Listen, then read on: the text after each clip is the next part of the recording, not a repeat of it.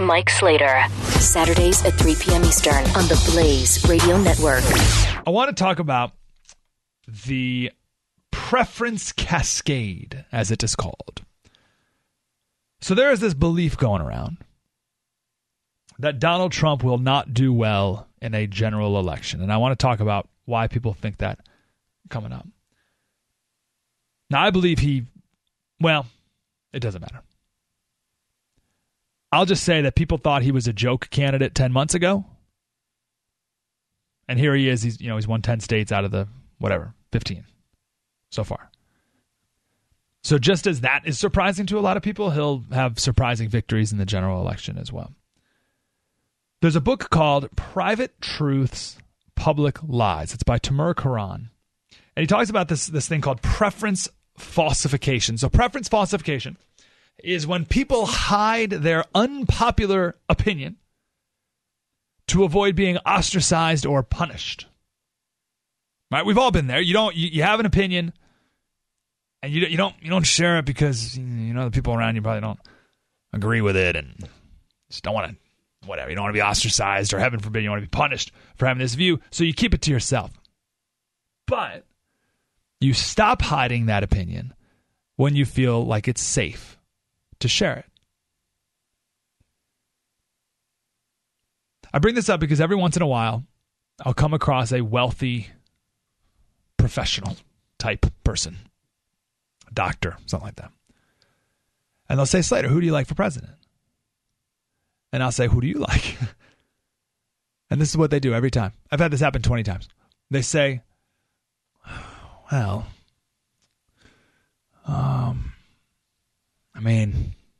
don't really know, but I kind of like Donald Trump. And they're like looking around. They get real close. I kind of like Donald Trump. Like whisper it to me. It's like, we can have a conversation at normal volume here. We don't have, but no, they feel like they have to kind of do this. They feel like it's not a safe place to, I don't want my employees to know that I like Donald Trump, and I'm just going to tell you real quietly. That's called preference falsification. They know that opinion of liking Donald Trump is not one that they can share with their coworkers. So they keep it to themselves, but they think it's safe to share with me. Preference falsification. Now, this is an incredibly powerful force. I just want to share a story about the Soviet Union, right? So the police and the propaganda people in the Soviet Union enforce preference falsification. They need to make it seem like everyone is for the regime. So if you're living in the Soviet Union and you don't like the regime, you feel like you're the only person who feels that way. You feel like you're the only person who doesn't support him. But the truth is, everyone feels that way. No one likes the regime. Everyone hates him. But everyone feels like they're the only person who feels that way. And they feel like if they shared that with anyone, then they would be ostracized or even worse. They feel like everyone else loves it. And they're the only one who hates it, so they keep it to themselves. Then something happens. Something breaks the spell that everyone's in. And people realize, well, wait a second, I guess I'm not alone. And now everyone's free to share their true opinion. And let's say the Soviet Union, once it falls, everyone's like, oh my gosh, I hated them too. And everyone's, you too? You hated, oh my gosh. And you find out everyone hated the regime all along. They just didn't know, they thought it wasn't safe to share it. And it may not have been. But now it is. Now, to the outside world looking in the Soviet Union, people would look at that and be like, oh my gosh, people really changed their opinion very quickly. They had a sudden change in opinion. No, they didn't. They felt that way for a very long time. They've hated the regime for a very long time.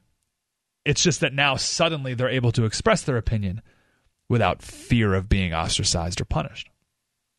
That is called the preference cascade. Because a new preference cascades quickly, right? It falls very quickly. It's, oh my gosh, you too? I didn't even know. I thought I was the only one who felt that way. So why is this relevant to today? A couple weeks ago, got to pull up this article here real quick. A few weeks ago, Glenn Reynolds wrote a great article about upper-class, well-educated people who like Donald Trump. upper class, well educated. So the perception is that the people who like Donald Trump are poor, lower class, dumb people. The redneck NASCAR crowd, right? That's when I was talking to someone in Maine yesterday, and they went to a Trump rally and they went to a Cruz rally on the last day. And I said, what were the differences between the two? And they said, totally different. I said, what do you mean? And he goes, I want to make sure I word this properly, and I'll never be able to articulate it the same, but he said, I didn't recognize anybody at the Trump rally. But the way he said it, I wasn't even right. And I said, what do you mean you didn't recognize anybody? He's like, well, I went to the Cruz rally and I knew people there. I said, there's a state senator and there's the guy who, the county chairman guy, and then you go to he went to the Trump rally. He's like, I don't even know who these people are. Like who? First, and I think he meant that isn't like, well, they're not important people there. I literally didn't know anybody. But I think it was also like, who are these people? Like what? I don't see you out and about ever. Former paper mill employee who lost his job 10 years ago and struggles to support his family on a minimum wage job today. Like who? I never see you out. Who are you? And those are the people that Trump gets out to his rallies. People that this reporter doesn't even recognize. I don't even know who these people are. So, but that's the perception that's who votes for Trump, and that's the only people who will vote for Trump. And I'm just telling you, I'm not saying this in support of Trump necessarily. I'm just telling you that Trump has a ton of upper class supporters as well. It's just that they don't feel like it's safe to share their opinion. There's a novelist, his name's Bret Easton Ellis. He tweeted the other day, he said, I just got back from a dinner in West Hollywood. Shocked that the majority of the table was voting for Trump, but they would never admit it publicly. So that is the preference falsification, right? So West Hollywood's the gay part of town. So it's like, well, I'm a gay Hollywood liberal or whatever, but I actually like Donald Trump. I'm not going to tell anyone about that because that's crazy, but they won't like it around here, but I actually really like Donald Trump. But they won't admit it publicly. That's where a lot of people are at right now, upper middle class or upper, wealthier, more professional people.